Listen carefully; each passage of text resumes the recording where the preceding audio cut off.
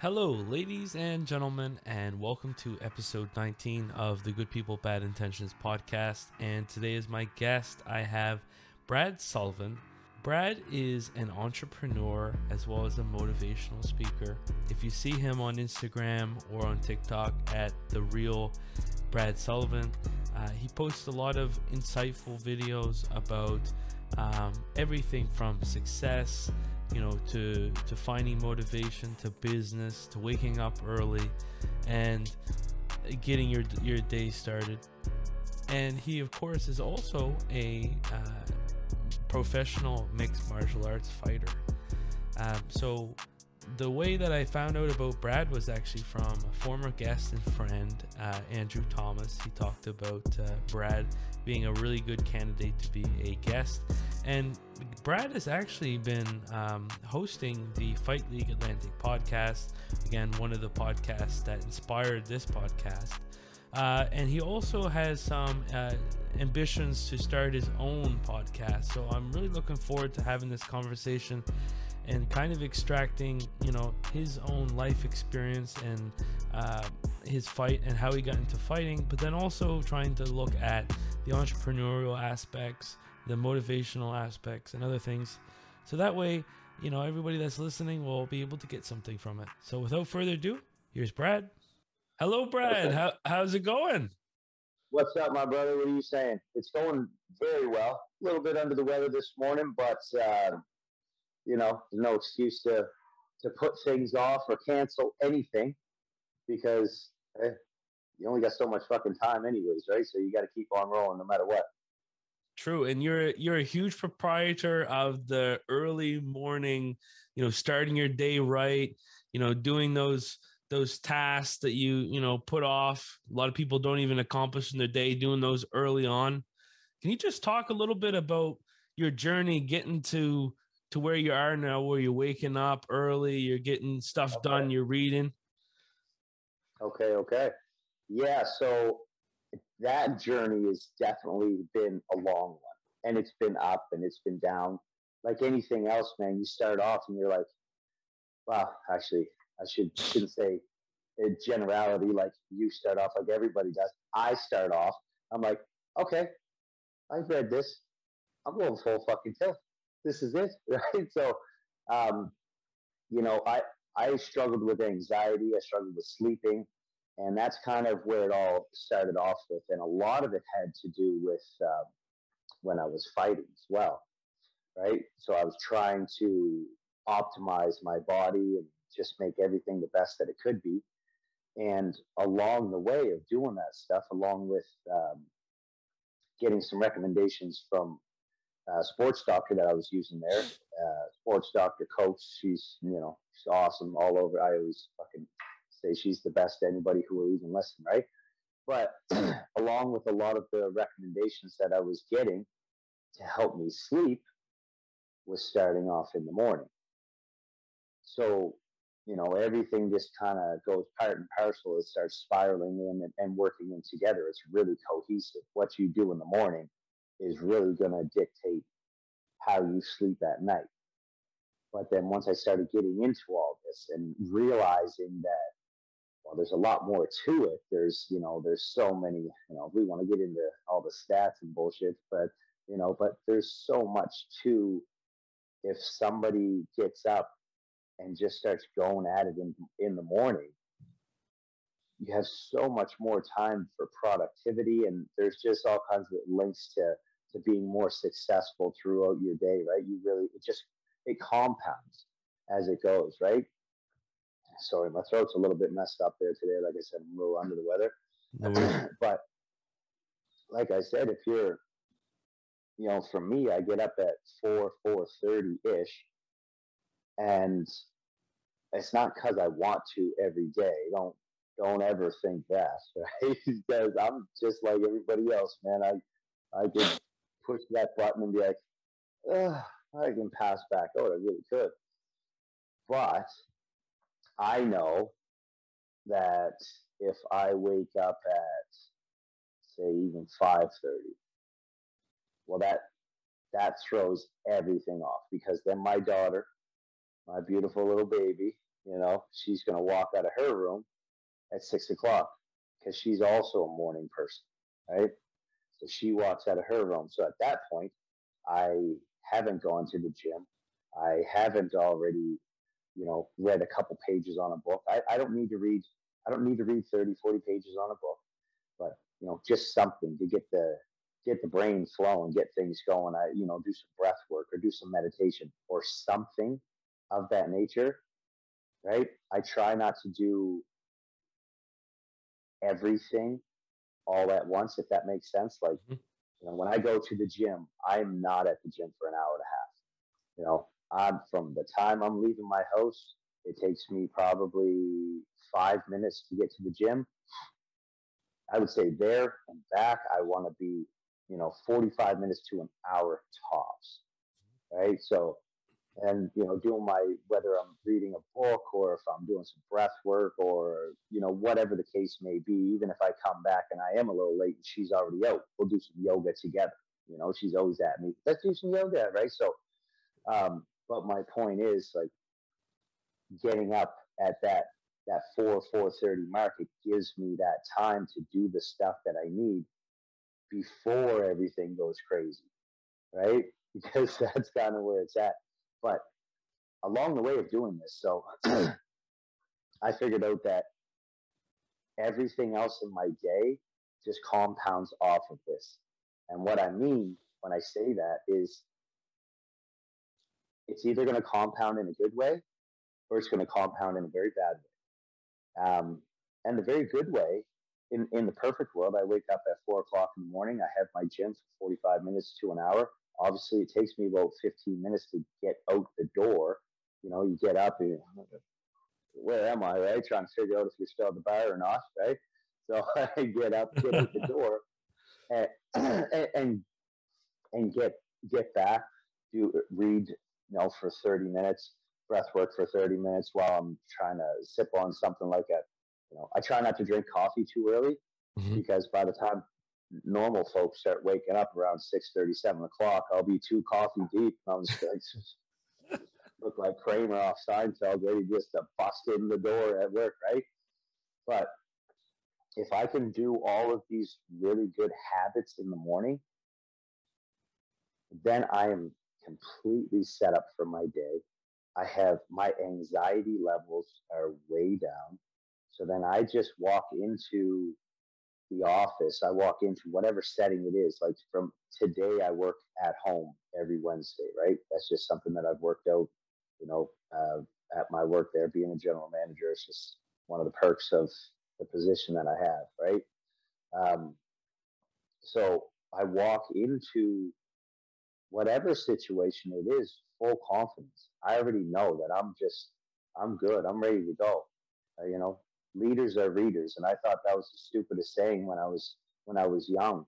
But if you're not reading, you're not growing. And the fact is that I'm reading every single morning, so I have something that's super beneficial. I have stuff that I can add that's going to give value to people, whether it's on social media, whether it's on my whether it's my team because I lead a team meeting every single morning.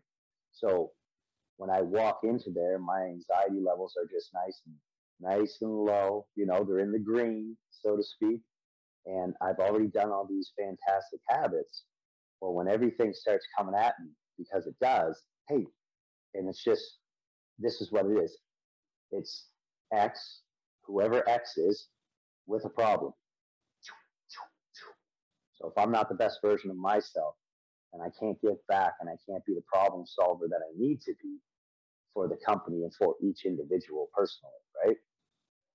Um, but the opposite of that, even if I wake up at 5:30 and then I don't get down and do my workout, I don't get to do my breath work, and then the kids wake up, and then listen, I don't know if you have kids. Do you have kids? No, not yet. Listen, anybody that says their kid is a ray of sunshine all the time and oh, they can do no wrong, they're a fucking liar. All right, respectively speaking, they're a fucking liar. No, no, it's they're amazing, but they, like anything else, they demand a lot of work. And as a good parent, you want to give that, because that is like the biggest accomplishment as a parent you can have. There's a lot of like, you know, ownership that you're like, okay, well, oh, that's my baby that's doing awesome, that's doing this, or whatever. So they come down and they're just, you know, they're all in your face doing what they do, being kids, and it's awesome. But my point is, if I haven't gotten my stuff already wrapped up and taken care of at that point, now I walk into the office.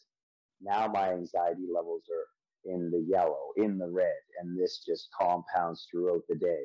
I'm probably already a little bit more tired. I'm not as flexible. I'm not as able to solve these problems for people that might need it. And then everything spirals downhill from there. And then what happens at nighttime?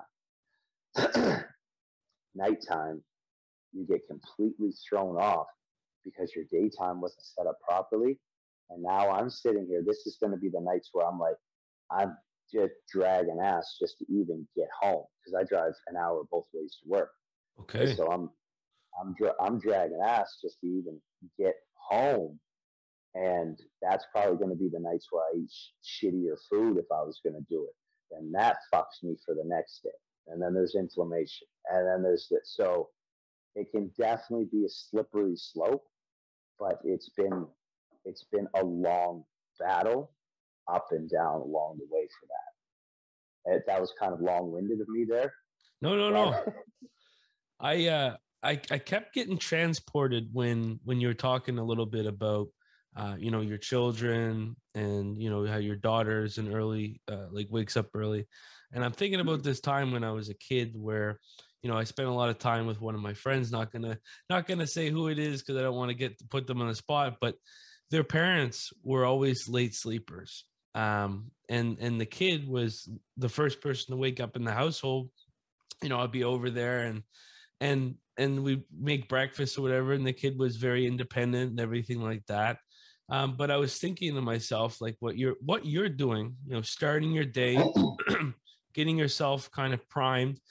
Essentially, you're accomplishing what a lot of people do in a day earlier on. You're getting a good workout, you're getting a good pump in, you're getting a little bit of purpose, a little bit of thought for your whole entire day with the book. You're doing your mindfulness and you're breathing, like you said. So really I'm thinking to myself, well, really, if you take your career, if you take your job serious, if you think about the decisions and the mindset that you're going into to work, I mean, this should be the key to success. This what you're talking about. You're making sure you're on your game 100%. You're it's like you're warming up for your job. yeah, I would definitely say it is definitely a good warm up. And, you know, I think there's so many sayings around, being successful in the morning, like early bird gets the worm and all that shit. It's for a reason. People knew that. And, I make posts about it, and some people will hate, which I don't mind, because me knowing what social media does, that gives me an algorithm bump when they do it. I won't get into that, right? But I'm cool when people send the hate, but because they're like, "What about night shift workers? What about this? What about that?" And I'm like, "You guys are taking things out of context. If if you work at night, okay, well that's your quote unquote daytime. That's your time, right? Humans were programmed to be awake in the daytime. That's why we have a circadian rhythm. That's why it goes with the sun and the sunset and the moon and this stuff, right? But if you wake up a little bit earlier than whatever your day is, man, you have time to set yourself up. And it definitely is the key to success. I don't know as many notable, successful people that stayed up all night and woke up super late just because, as opposed to people that woke up first thing in the morning and got all their stuff done. And not to mention, there is a like a peaceful blissfulness. Like it's just dead quiet. You are in your zone. You just woke up. You have whatever you're going to have there, and you're just like, I would arguably say that somebody that does this, what I'm doing, and I preach to everybody about Hal Elrod, the Miracle Morning. Mhm. That's where a big start came from. Um, I don't do all the things that he does anymore, just because I thought it was kind of creating a little bit of dysfunction by Mhm. trying to do everything. But I think that's also part of it. Like, take the concept, the principle of all of that, and use it for what you need. But arguably, I would say that if somebody wakes up and gets, what is your work day? Your work day is an 8-hour day most days, right? For most people. If you wake up and you're 3 hours ahead of everybody else, holy fuck, like, you've already got 3 hours of productivity before I start being productive. That's almost half of your workday. Like, you compound that over time, man. And I actually heard a guy that I follow say this. You know, you have, he obviously did the math on it. He said you have another full month almost at the end of a year of productivity, right? Kobe Bryant, same thing. He's like, if I'm working out 3 times a day, like, and you're not doing it, you're working out once and doing summer camps, doing this shit or whatever it is, you can't catch up. And that's the basis behind everything that I do. I don't give a shit what anybody does. If you want to be on the same page as me, you better start doing the stuff that I'm doing, because, hey, I might not be exactly where I want to be yet. And I don't think I'll ever get there, just because that's how humans are programmed. But I'm going to fucking leave anybody in the dust that's not willing to work as hard as I am. And the people that are willing to work as hard as I am, and some people work harder than I do, for sure they do. Those are the people that's going to get the shit that they want in this life, which you only have one of. That's the biggest, sorry, that's the biggest problem that I see, is people are forgetting you only have one, and they waste their time hating on other people, talking shit on social media, and and not using things for the way that they should be, right? That's the biggest problem that I see. And I'm like, fuck, man, like, what are you doing? Like, you only got one chance at this, right? You get to raise kids once. You get to be a kid once. You get to be a grown up once. You get to do all this shit one time. You can fuck it up for a bit, but hey, you gotta get your shit straight. So it's frustrating when you tell people, and then there's like, oh yeah, oh yeah, and then they just they don't actually hear anything you say. You know what I'm saying? Yeah, and I'm thinking, like, yeah, there's always anomalies, right? There are those people that can work whenever, but I think what you're talking about is really just a template that will apply to everybody mostly. Like, yeah, Yeah, you're gonna have like those night owl, like, people that are into programming, they like to stay up. But truth be told, I mean, if you actually have, like, if you're working and you have a schedule, I mean, you have to withhold that schedule. You have to sleep certain times and wake up certain times. And if you're in that kind of environment, which most people are, then everything that you're saying, 100%, like, you gotta get everything squeezed in between the 9 to 5, all the other stuff, right? yeah, 100%. And I was wondering, because you talked a little bit about, and I do want to talk about your fighting at some point, but I Sure, think sure. I think what's really interesting is what's been going on after the fighting and everything like that. But Yeah. to what extent did, because you hear all the time, fighters, they could do their road work early in the morning. Was there any element of that kind of brought you to this early morning routine, like trying to get you, because a lot of fighters, they'll do like their morning runs or Yeah. anything like that. Was that an element at all? You know what? I haven't actually given much thought to that before. That's a great question, because I've always been I've always been a morning person. So,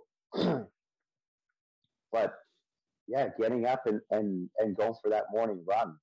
That was always the thing. Even before I was a fighter, I always loved running. Now after fighting, I don't run the best anymore because my ankles are fucking rigid, rigid as hell. I'm working on them with over at Proactive there with Dr. Warren. He's awesome, but yeah, I don't run as much anymore. But yeah, I mean that definitely kind of primes you to be that morning person to get out and do it at that time.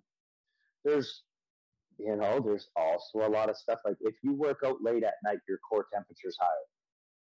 That there, it's just a fact. Like you have to get your core temperature lower, and the low like if it's not the lower it is, obviously if it's too low, you're fucking dead. So don't take it out of context here, right? For anybody that's going to hate on me later on. But you get a lower core temperature, you have a better sleep. That's why they have things like the chili pad, which I am getting one for my birthday. I'm pretty pumped about that. So no big deal. But when's your birthday? in June. In June, okay. Birthday, but I keep talking about the chili pad here with my wife, so I keep bringing it up. I'm just one of those guys. I'm like, it's hot in there. Wish I had a chili pad. Yeah, but that's good. Getting up and getting out getting your workout in first thing in the morning, that sets you up again. Yeah, it sets you up for success right off the bat, and it also there's a lot of links to having better sleep by having your workout done around 7 o'clock in the morning. Now, don't. Obviously, there's 3 or 4 more workouts in the day going on if you're a professional fighter or whatever the case is. But I think that it's a pretty well-known fact that you are healthy when you are a fighter and when you are a competitor, when you are all these things. But there's also a level that you are almost a little bit past the point of being healthy. Like you have to push it, right? That's why usually there's you're with doctors, you're doing this, and you're constantly. A lot of people have sponsors and I was lucky to have one that was a physiotherapist, chiropractor, and things of that nature. Because you're fucking yourself up a lot because you're pushing past the point of optimization, right? Like you are like, if that even makes sense, but you know what I mean? It makes sense to me. Yes. Yeah, on the way to being like the top notch and getting your cardio and your mindset and all of these things and your skills developed and being the best person that you can be in the ring or on the mat or whatever it is that you're doing, you have to push you have to push the boundaries and push past because you have to redline. You have to you have to get to the pinnacle and actually go past where it would be almost healthy, right? Because you can't sustain it. You can't sustain, Jesus Christ, you can't sustain that peak. You can't, right? So you have to almost like peak and push yourself past the point of anything to get to that peak. And you don't want to peak at the wrong time. And then you wean it back and then you're at like homeostasis. You're in a good spot. That is when you are the most like healthy. You know what I mean? Your body fat's not too low. You're not pushing too crazy hard. That is kind of the point there where I would say you're the most healthy. I think we veered off and on a bit of a tangent there. No. This will then bring it to just in general is something, a background that I'd like to talk about. What got you into fighting? Because you obviously have been a fighter for quite some time, MMA, then Brazilian Jiu-Jitsu competitions, boxing competitions. Can you talk a little bit about your journey so far and how you got into martial arts? So I was really small as a kid. Right? I was really tiny, but I got an Irish background, so I didn't care. I was just like, let's fucking go. Right. So I was never, so don't think it's going to be like, I was like, oh, I was picked on and I was bullied. That is shitty when it happens to people. I was attempted they would attempt to pick on me and I would just be the first one to start throwing my hands. I'd be like, well, fuck you. Right. So That's kind of how I grew up. I was fighting every weekend. I was fighting all the time there. So, um, and me and my friends, like my really good, he's like my brother, Joey Laviolette. He's, Okay. yeah, like me and him grew up. Like we lived. He's been my best friend since I was like 10 years old. Right. So Wow. me, him, his brother, and shit. We would go in the backyard and we would box with just winter gloves on and just beat the shit out of each other. Right. Oh man, I remember one time we were going and for whatever reason, like Joe's younger than me still too, right? Obviously, he's a couple years younger than me, and I think he's like two years younger than me. Anyways, he was like trying to like I had him against the actual fence, right? So Okay. somebody's actual fence and throwing a couple punches, and he turned to try and run away. Bang! Just gave him a shot right in the Oh. face. But these are winter gloves, like it's nothing. There's no padding, so like fighting in general. And we were in the boxing gym. He stayed consistent with that. I did not. I went and fought outside. I street fought a lot, right? So where he was in the gym doing his thing, I was coming and going, and just thought I was a tough guy and whatever. Just had a chip on my shoulder at that time. But yeah, I was always in and out of the boxing gym. I really wasn't totally sold on boxing to be honest. I'm a fucking lanky guy, and by the time I was 15 or 16, that's when I kind of shot up and fucking had these lanky limbs. I could barely fucking run at the time, but I always wanted to kick. I was always super super flexible. Love Jean Claude Van Damme. He was the fucking man. He Yes. That was my idol, right? So fuck. How do you beat this big fucking donkey that he fought there? Fucking throws shit in his eyes, and still beats the guy, right? I thought that guy was fucking awesome. So kicking was something that I was like, I always wanted to kick. I always wanted to kick, right? um, I don't know how much you know about the next part before I got into MMA, but I ended up going to prison there for a little over 2 years, right? I don't know too much about it, and I was wondering if it was something we could talk about. Sure, sure. So it all kind of went together. It all stemmed together, and basically, and I don't even talk about it much unless I'm in. So that's like unless I'm in this scenario, Yes. because it's been. I was 21 years old. I'm 35 now, right? I'm actually going through the pardon process now as a grown up, if you will, right? Of course. But I would say that my path on that started because I used to be high honors student, the whole fucking works, and then I just had a few things that happened, and there's always two ways that someone's going to go. You're either going to take it and use it and be constructive and productive and do something that's going to benefit you, or you're going to go the other way. And at that point in my life, I went the other way. I wasn't mentally developed enough yet, and I felt like my family we weren't well off.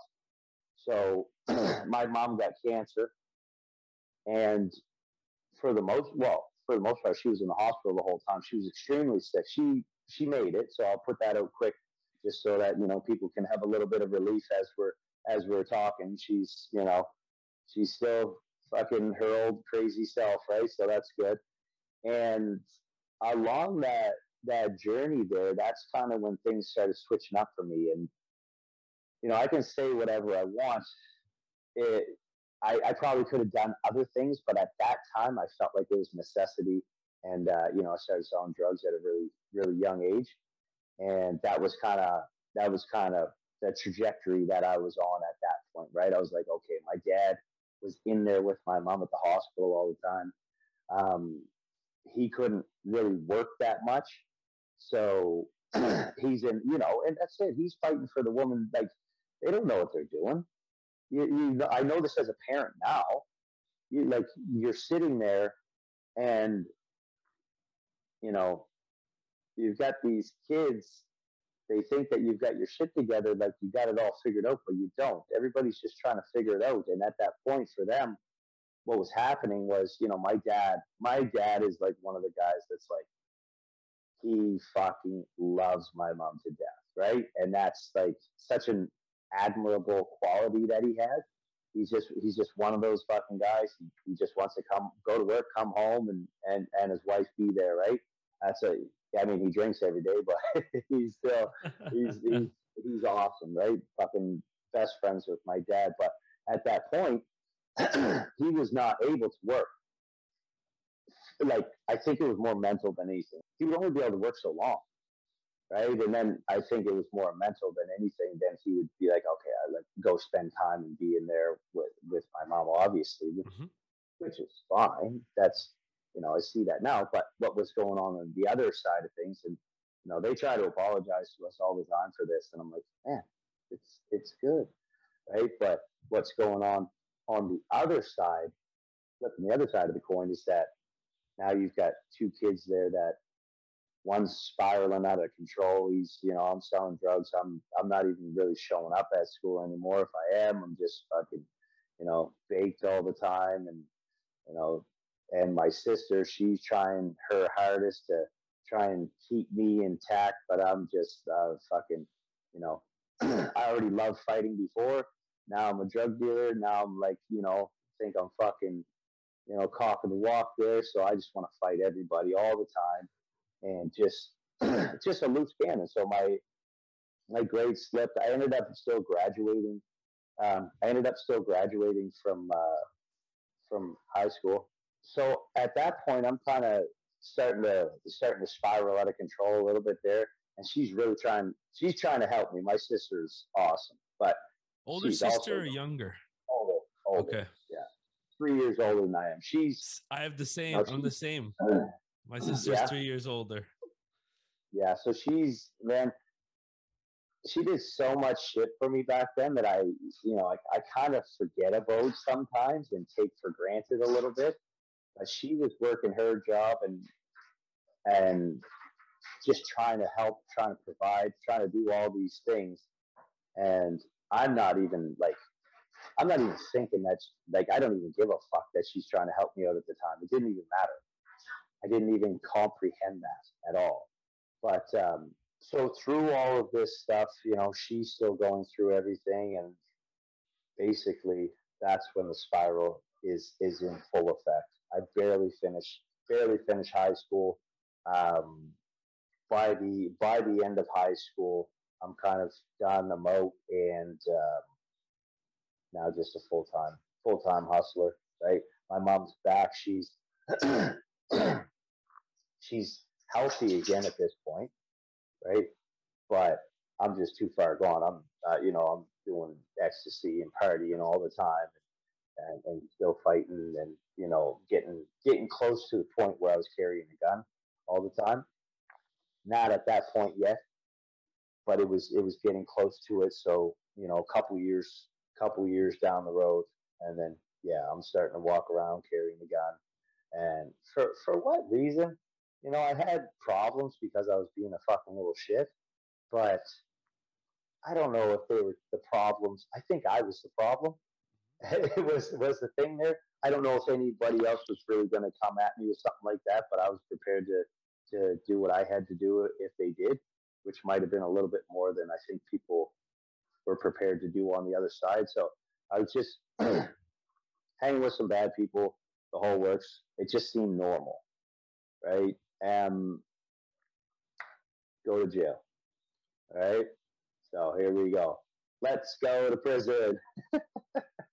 So cops kick our door in, and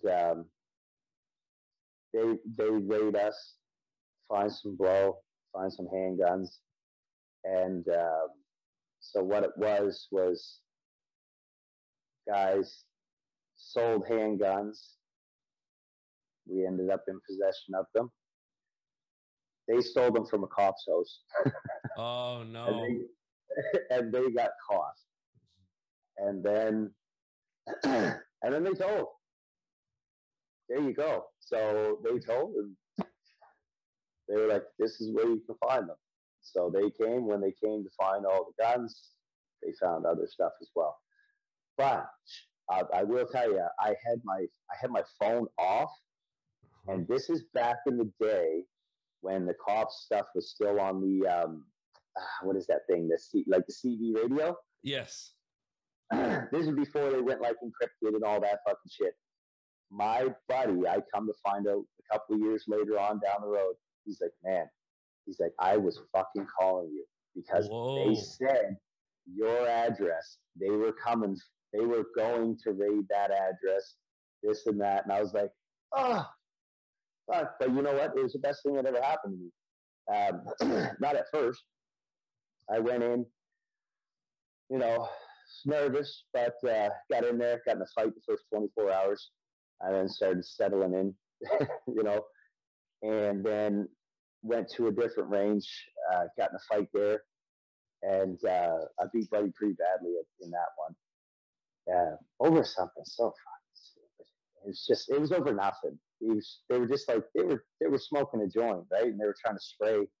You know, you take like coconut, like the hair coconut oil, Yes. and um, and water. They were spraying it. I'm like, I'm like in the shower. I'm like, what the fuck are you doing? Just got why, right? Anyways, I ended up lipping off that buddy there, and then we closed.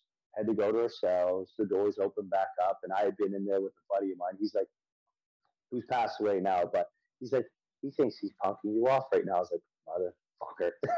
So, anyways, doors open up. I went over to his cell, said something to him. He got up, and I beat the piss out of him. But I was definitely in the wrong in that situation there. I shouldn't have done that. That was a dick thing to do. And then I go, and this is in the county. Then I go to federal. So now I'm in Spring Hill, and what they do in those situations, I don't know if you know, is I they don't. put you in an area called reception. At the time, I don't know if it's Okay. changed any now, but they put you in an area called reception, and they classify you. And I was supposed to, when I got charged, go to a minimum security prison, and just through being a dick and being who I was at the time, I cascaded straight past the medium security and went straight to the maximum security. So Okay. I was supposed to do 6 months. Out of this, I got 3 years and 16 days sentence. Right. So I was supposed to do 6 months because when you're in there on just drug charges or something non-violent, Mhm. then they fast track you is what they call it. So you do like 1/6 of your time or whatever. Anyways, it equated to me doing 6 months.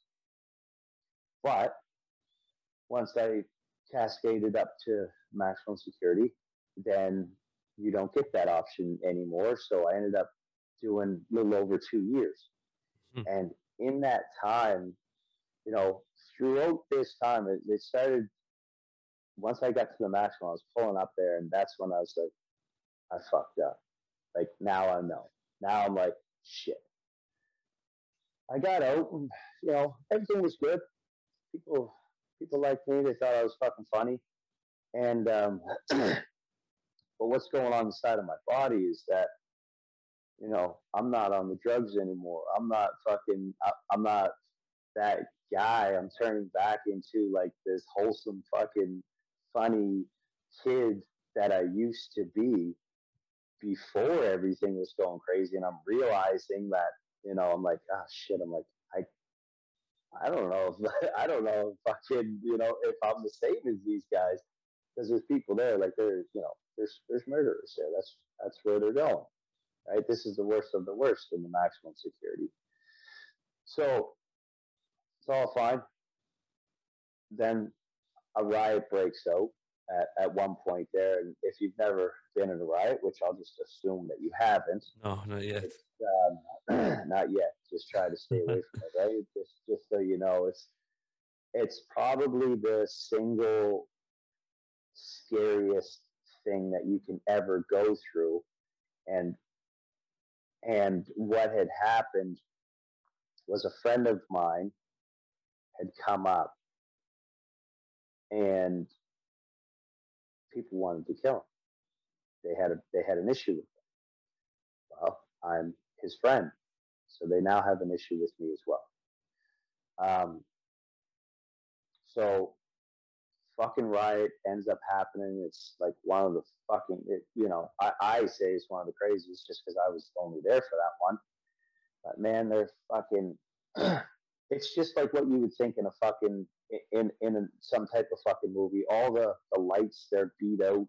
There's like shit's just hanging from the fucking ceilings. There's the guards up in their little bubble area up there. There's a blanket across.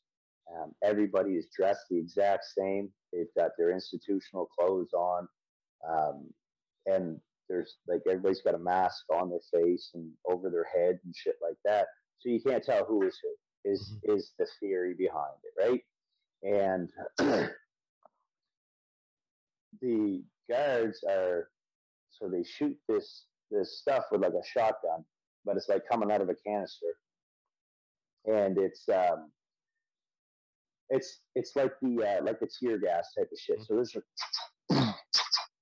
they're just fucking lacing that shit down the hallways and stuff. They hit me in the leg with one of them at one point.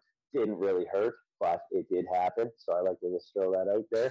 And I took one to the leg. Yes. So, and they're taking this stuff. It's called like OC spray, and it's like the stronger tear gas that they use outside. They're leaking that in through the windows, so you can't breathe. Shit's all fucked up. Everything's crazy. It's dim, and you're just like, okay, what's going on? So me and my buddy are sitting there.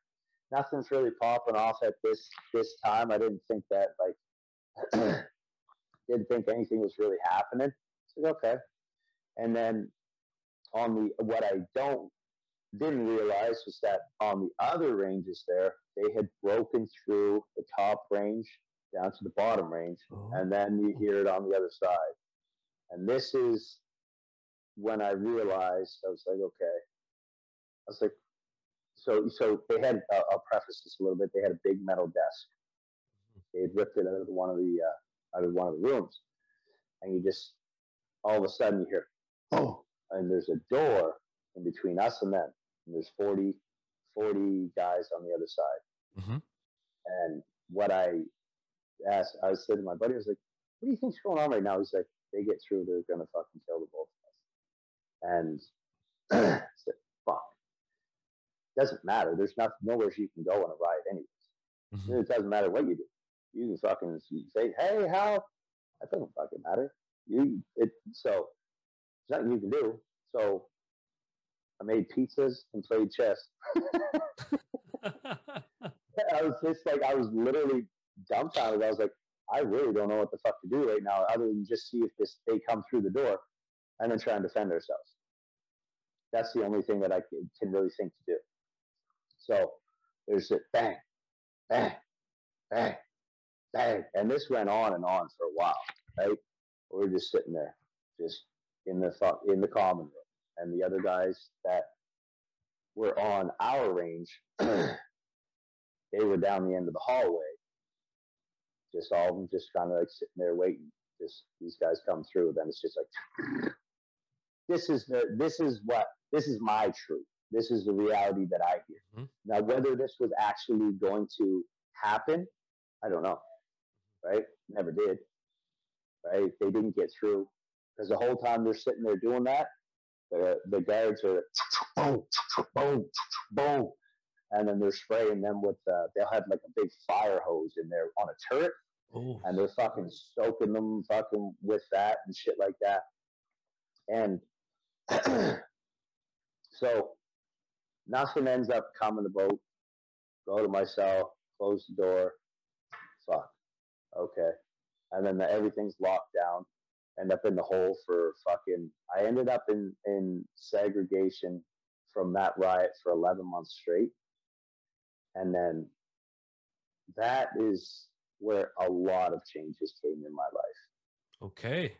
your toughest enemy is yourself, right? And until you are in a spot where you can sit there and actually, you know, you can't get out, and there's there's nowhere to go. There's nothing to do. You can have it. You got a TV in there, but it's not as appetizing as it fucking sounds. You sit there and just, you got a TV on. At a certain point, it's just nothing, right? So you're just sitting there. It's almost probably be better if you didn't have a TV for your brain, Mm-hmm. right? Knowing what I know now and how I am now, I would probably prefer not to have a TV if I was in that situation again. So 11 months, you go through a lot of fucking shit, and there was just like at a point like I don't even want to go out to rec. Like I don't even want to go to the yard. I'm just like I'm turning into a fucking bug. I'm starting to go a little bit fucking crazy down there, right? And there was a guy across the hall from me. He hung himself. Um, so you see this shit. That's the second person that I had seen hang themselves since I had been in. Mm-hmm. And you don't actually like. I can see a little bit, but I can't. I'm not like looking over and being like watching and seeing him do this. I'm just like I can look over once the guards are going in. They open the door because they're like, oh fuck, oh, try and cut people down. Mm-hmm. And it happened in reception as well. But he got in. He hung himself in there with his sheets. So this was, I'm in the hole, starting to lose my mind. People are killing themselves. I'm just like, what the fuck? And I didn't get that parole that I was thinking. So I'm fucking nuts. Like I'm just like literally I'm starting to bug out. I'm starting to have a tough time, right? I'm like, I like I'm sitting there thinking about I'm like, fuck man. Like there was definitely a day or two where I thought I was like, I should just do the same, because you don't see the end, and that is the only situation where I can ever think, because I am so against any of that. That's the only situation where I can ever relate to somebody actually being like and understand why someone killed themselves. I'm like, they just don't know. They just don't understand what they're doing. They don't see a way out, and there's just like no light at the end of the tunnel. So I get out of the hole. I'm out, walking around, making friends, whatever. It's fine, and still in jail, but it's okay. And then what ended up happening? Got caught with some fucking shanks or something like that. Back in the fucking hole for another month, and then I get out of the hole, and the fucking there's this guy there. I can't remember his name, man. He's a cool cat. He was black, but he was albino. He had a big like he had a big red afro too, right? And he had sideshow Okay. Bob tattooed on his arm. Like he embraced it for sure, man. I called him Blanca. I was like, dude, you look like fucking Buddy from Street Fighter. Just fucking jacked like that, right? And out for breakfast. Not a lot of people really got out and went to breakfast. So I'm out going to breakfast, and one guy just didn't like, what was going on with this fella, Sideshow Bob. We'll just say that for now because I can't remember his fucking name. That sucks. And I wish I could, because he deserves me to remember his name. He deserves that respect. Anyways, I hear Sideshow running up. He's like, Sully. And he could have beat this guy himself. I don't know why he did. I don't know why he's running up and calling my name. I'm still a scrawny little runt at the time, right? And my door is actually closing. And then I hear him, Sully, and I was like, I look out, but he's chasing him down the hallway with a fucking. I come to find out later on, it was like an adapter and a pair of socks, and fucking chasing the other. I come out the fucking thing, and pop, pop, pop, pop, fucking, you know, I actually didn't even think that I hit the guy, but apparently the tapes say different, so I did. Didn't get charged for it or anything like that, but I back in the hole for another 2 months, and then Oof. I was released from the hole.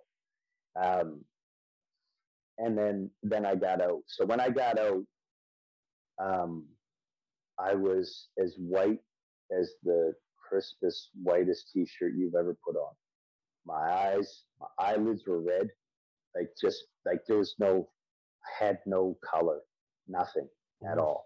So I get out, my buddy picks me up, and he's just like, "What?" And this is my best friend, right? Like I fucking me and him been best friends since we were like 2 years old.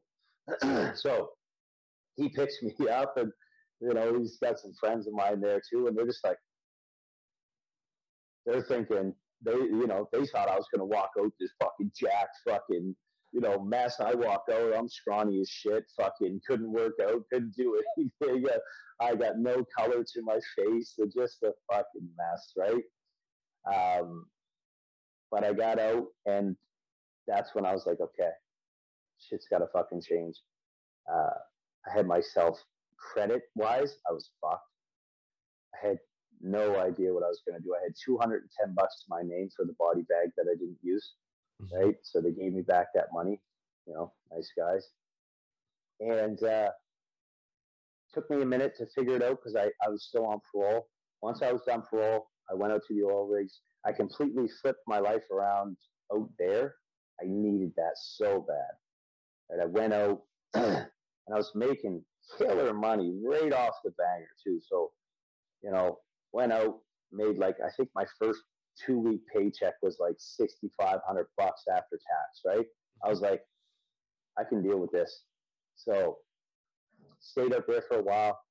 Completely just I bought one house and I bought another house, and then I just started kind of turning into a different type of person while I was out Okay. there. Mindset was kind of changing. I came back here when the oil started going down. Opened up a company with me and my buddies there.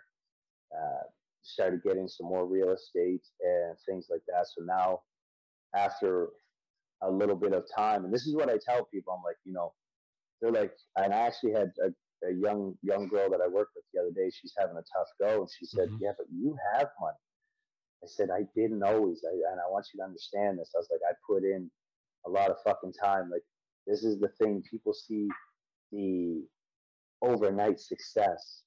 I'm like, you don't know, and I don't want to preach to people, be like, you don't know what I went through, but you don't know what anybody's gone through, right? You don't know what Gary Vee has gone through. You don't know what fucking Jay Shetty has gone through. Any of those people, you don't know. You just hear it, and even this, me telling you all these stories that I just have, is going to be an hour, 45 minutes of some people's life, and then they're going to hear the last part where I'm like, now I've got a really nice home. I'm building another home.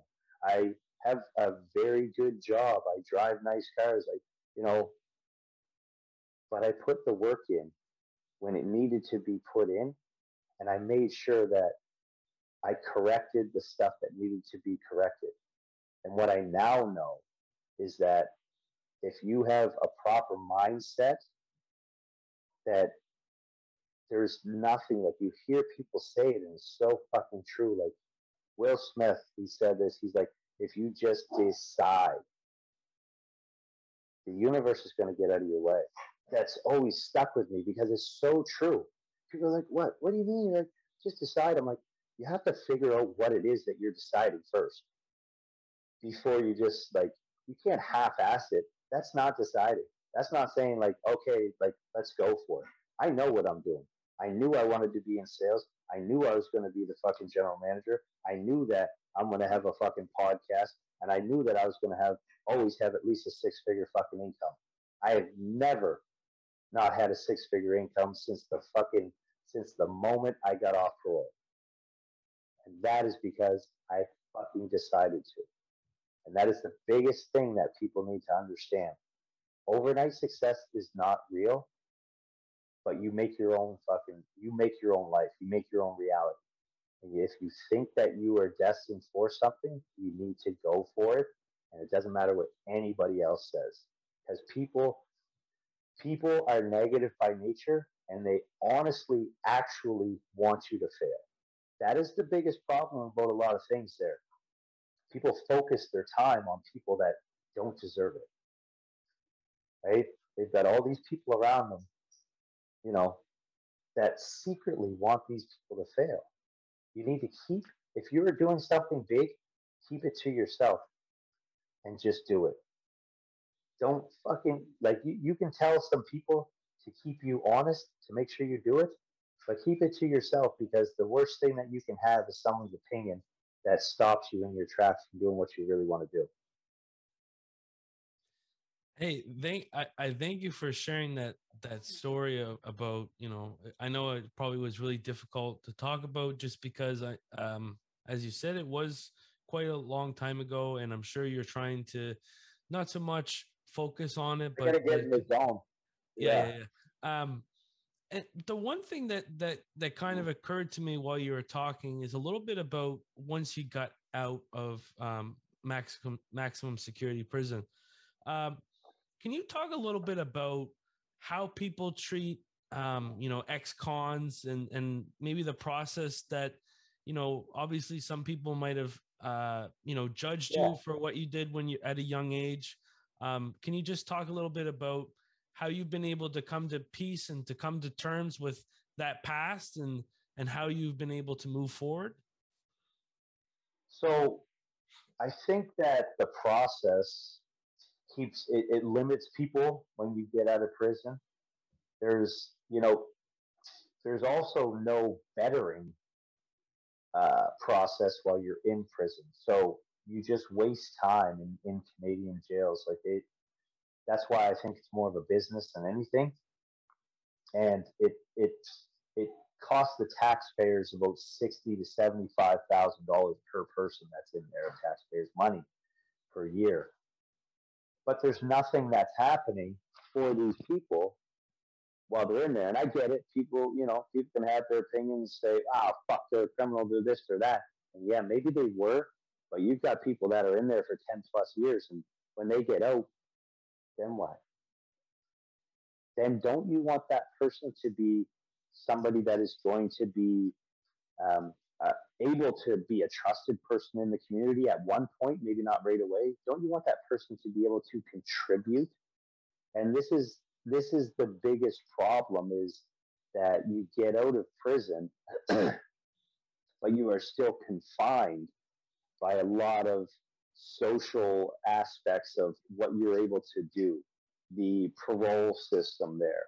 You can't, you can't actually have, if you don't have some type of connection to a friend who has a business or something of that nature, holy fuck, man. It's difficult because you'll have to leave work to go, go check in or go talk to someone or something of that nature, or you'll have a program that you have to do, and you'll have to do that every Wednesday, or you'll have to do it every so often. Some people have to, and they'll have to like go back every 2 hours. I get it. They've earned that distrust in the eyes of the correctional system. That is the process that they have made. And that's kind of, they want to make sure that this dangerous type of person is coming in back and showing face and, what kind of trouble can you get in 2 hours? I get that. But at the same time, you have not given this person the tools to better themselves, to be anything but what they were. You tell them to get out, get a job, but they have to do all of these extra things where, some employers might be like, you know what, I don't think I had time for that. So it has, for me personally, I had to rebuild some relationships with people. They didn't trust me.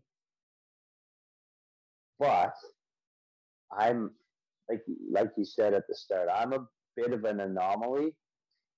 I'm a little bit of a different type of person because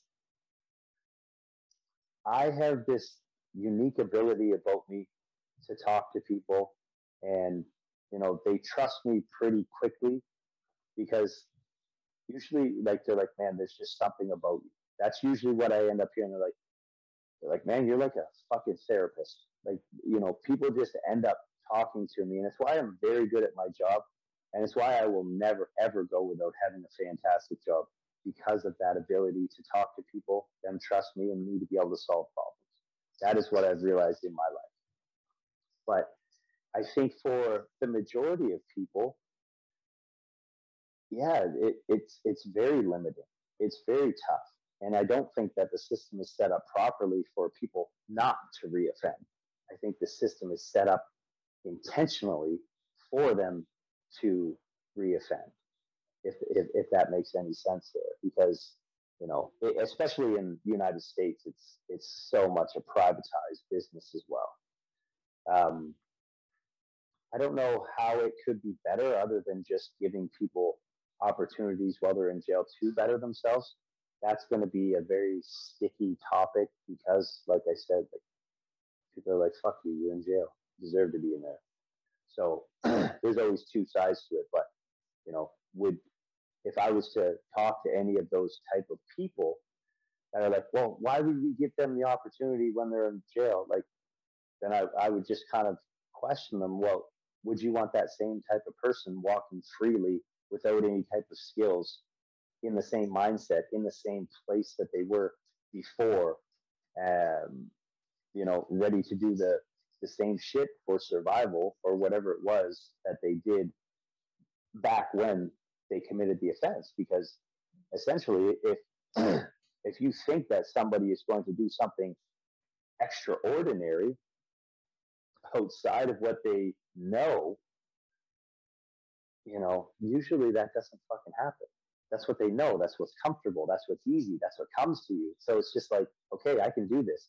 And it doesn't give them any more skills. And in fact, you might have less skills when you get out, because you don't really age in there. It's just a bunch of fucking kids, pretty much. Like, guys, we're fucking retarded. Like, a bunch of guys hanging out together all the time. All it is, you stay at a certain fucking immature age, and you can possibly get some very good connections for whatever your trade is. If you're a bank robber, if you're a fucking whatever your situation.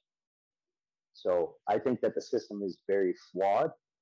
Do I have all the answers on how to fix it? No, I don't. For me personally, it hasn't held me back from as much as I think it does a lot of other people, though.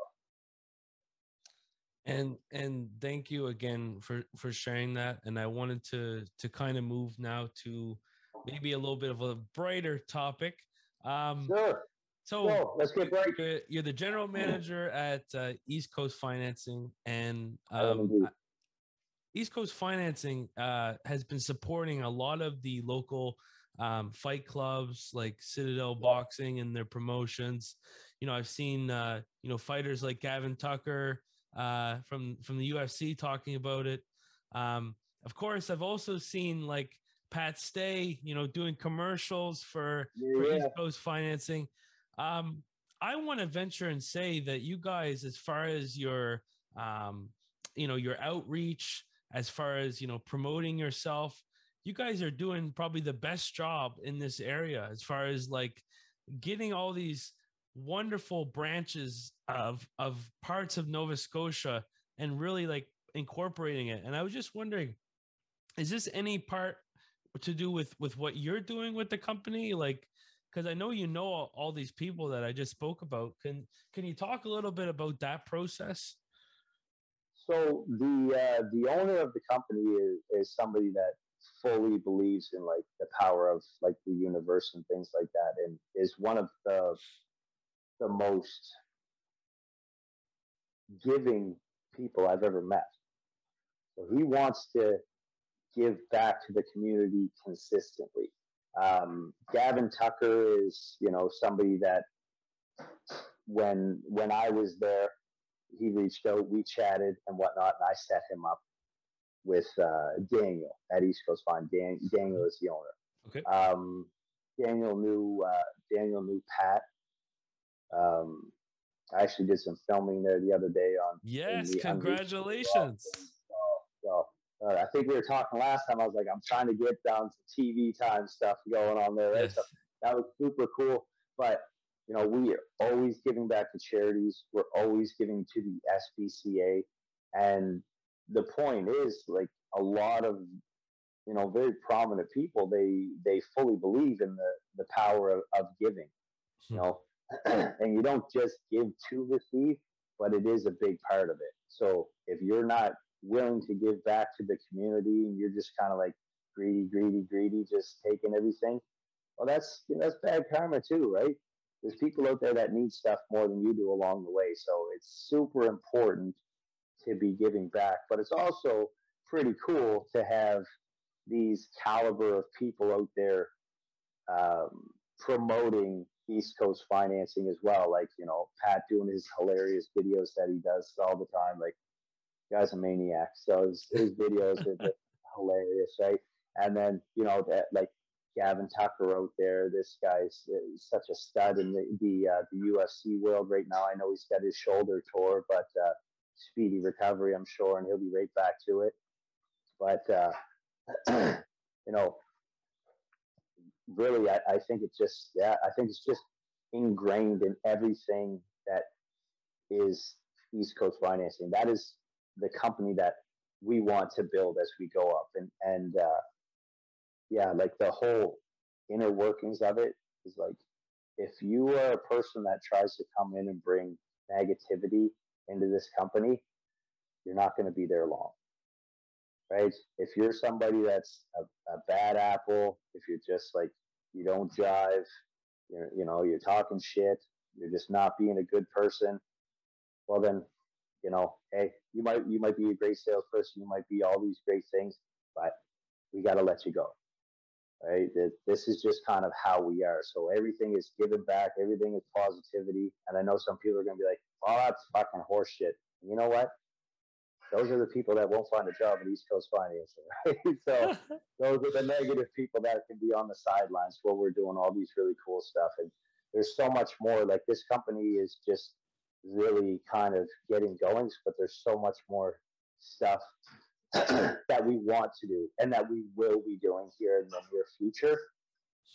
We just haven't done yet. You can't do everything all at once, right? So. And you certainly, like, with it, all the videos, like, because you post quite a bit on social media. Yeah. You do some social media at work. It seems like you're able to really, hone in on and be yourself, in this company. And it's really beautiful. And I hope more companies take note of that, because, sometimes with, like, the corporate structure and the way that a lot of companies run their stuff, they don't allow people to do this type of stuff. And I really think it adds a level of authenticity and, personableness to the brand and to the company. Can you talk a little bit now about when you started posting? Because we talked obviously about your story and a little bit about the fighting aspect too, but can you talk about when you started posting some more motivational content and how that began? And because you do a wonderful job. I mean, I'm always looking into your reels and finding a lot of inspiration. So can you talk a little bit about that? Honestly, I started doing more and more of that based off of a couple different factors. Just because I know that social media is huge right now and it's kind of the way to get yourself out there. But it's also deflating a little bit sometimes when you don't get any traction on something that you put out. And I'm a team lead. I have these meetings every single day with my people, and I'm always saying all of this type of stuff, and from all the books that I'm reading, and quotes and this and that. So it all kind of spiraled into that, and I was like, you know what? Like, I really want to be putting this out there. I didn't fully know how to do it with the social media aspect for a while, and I still really am not the best, not where I want to be, but what I've come to realize is different than what I thought before. So what I mean by that is I thought if I was going to be posting, 3 and 4 times a day, that it was desperate and that I was like trying too hard. But then come to find out, this is the way to get stuff moving, and it just constantly keeps your films at the top of people's feeds. So it actually helps you bump in the algorithm. But the thing that I've come to realize as well is that that's the type of person that I am. I love motivating people. I love getting people going. And I can get much more traction by helping people out as opposed to me saying, hey, come buy this car from me at East Coast Financing. Because that doesn't work. Mhm. That's a very naive way to do it, and paid ads. And this is where I started, so I know, right? And Yes. it was very naive of me to think that because people know me and, oh, yeah, no, I'm been a fighter and this and that I could just post and they would be like, oh, cool, let's go down there. And it doesn't work like that. So I had to start taking the things, obviously developing and learning, but taking the things that I love talking about and, well, hoping that it was stuff that people would jive with, but really just starting to flood it and put it out there and just getting trying to get as much traction as I can. And lately it's been starting to pay off more and more. So, and it also feeds into an addiction as well, right? Because at that point, you start seeing, you're like, okay, I was fucking right. I knew it, right? So then that's when, that's why I'm happy now to be like, okay, I am going to get this. Like I was doing the FLA podcast and stuff like that Mhm. and whatnot. Um, right now they've got a lot of stuff going. So it's been, I did a couple episodes and then Mhm. just things here and there. Fine, super busy. Um, but it, I even said this to Kat. I was like, well, you know what? I was like, I had my moments on the podcast, and it let me know that I love it. So Good. now seeing all the social media stuff popping off, and I'm like, okay, what are the big dogs doing? Taking all the podcast stuff, repurposing those videos, Yes. and then putting that onto your social media and taking little snippets of, from this here, there's going to be, and you can have several weeks of little 15-minute, 20 or 20-second things that we have said back and forth that people will vibe with, that you can be putting out 2 and 3 clips a day. So then it's like, okay, it's not more work, it's more efficient work. Yes. So it just all works together. And, while you're doing this, again, you're getting better, you're honing your craft, you're starting to be more efficient at this. So, people always ask me, like, man, how are you like putting it, like, you're going to do that too? I'm like, I'm going to do that, but it all works together. Yes.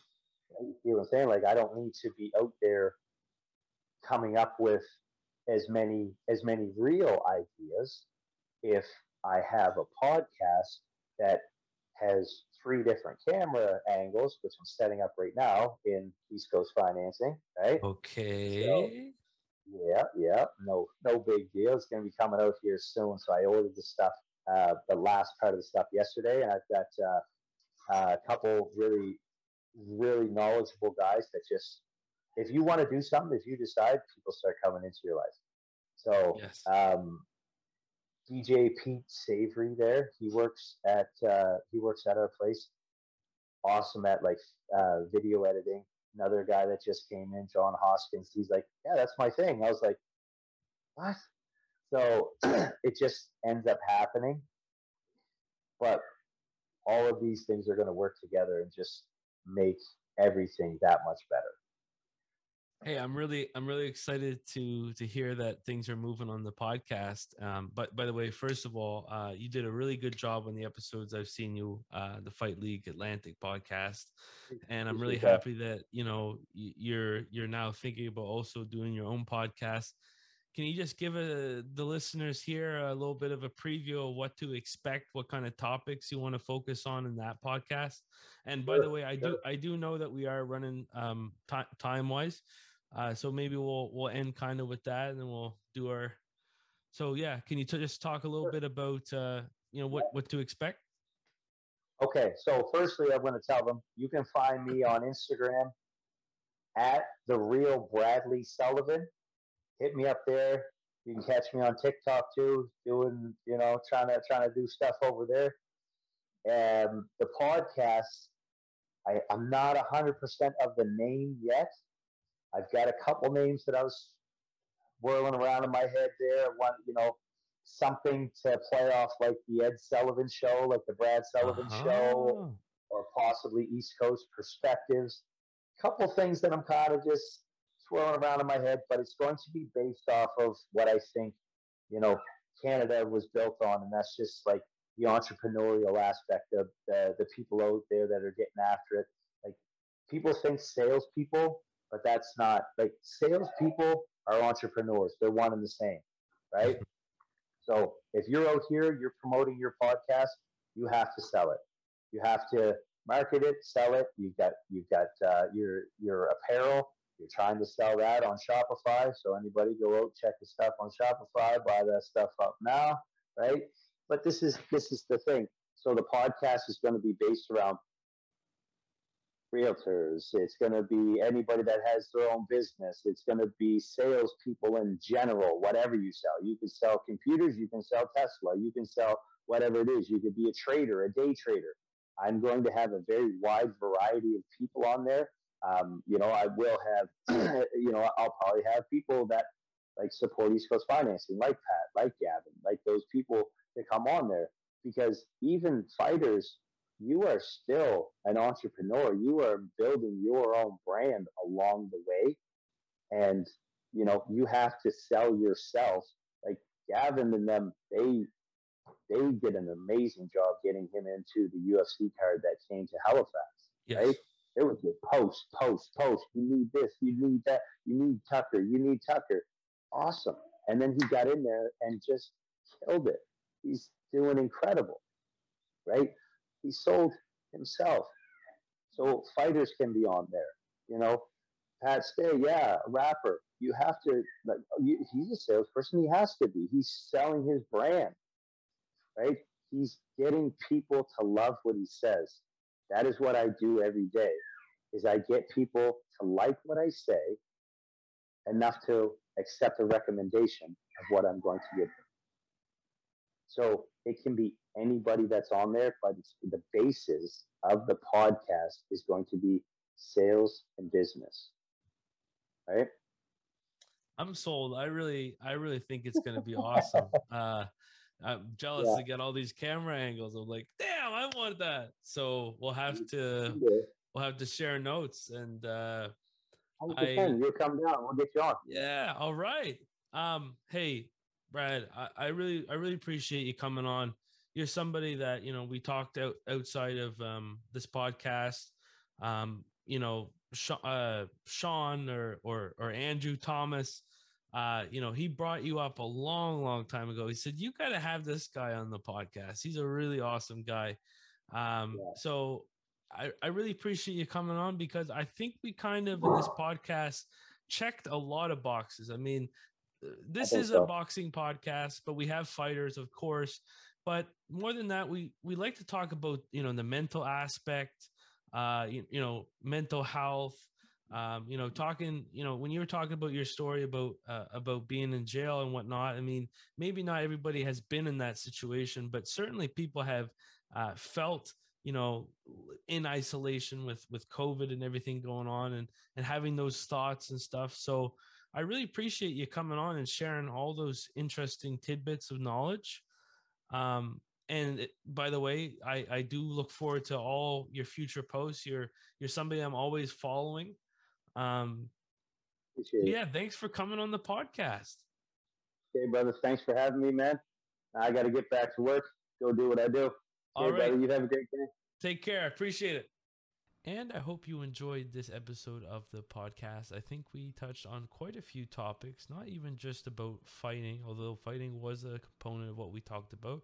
We talked about motivation, we talked about success, entrepreneurship, we talked about Brad's story and maybe some of the difficult times that he had went through and how that ultimately landed him into jail, but then how he was able to turn his life around. Now Brad, he has a lovely family, and I'm really happy that he's been able to take a negative and turn it into a positive. This is what the podcast is all about. Take the bad and put it into something good. So, without further ado, guys, the usual, if you're listening to this podcast for the first time and you enjoy it, make sure to leave a rating on your preferred platform. Make sure to subscribe to the YouTube channel or subscribe to the podcast on your preferred platform. And that way, when a new episode comes out, you won't miss it. And until next time, guys, whatever time you're listening to this podcast, I hope you have a good rest of your day, and we'll catch you on the flip side. Take care.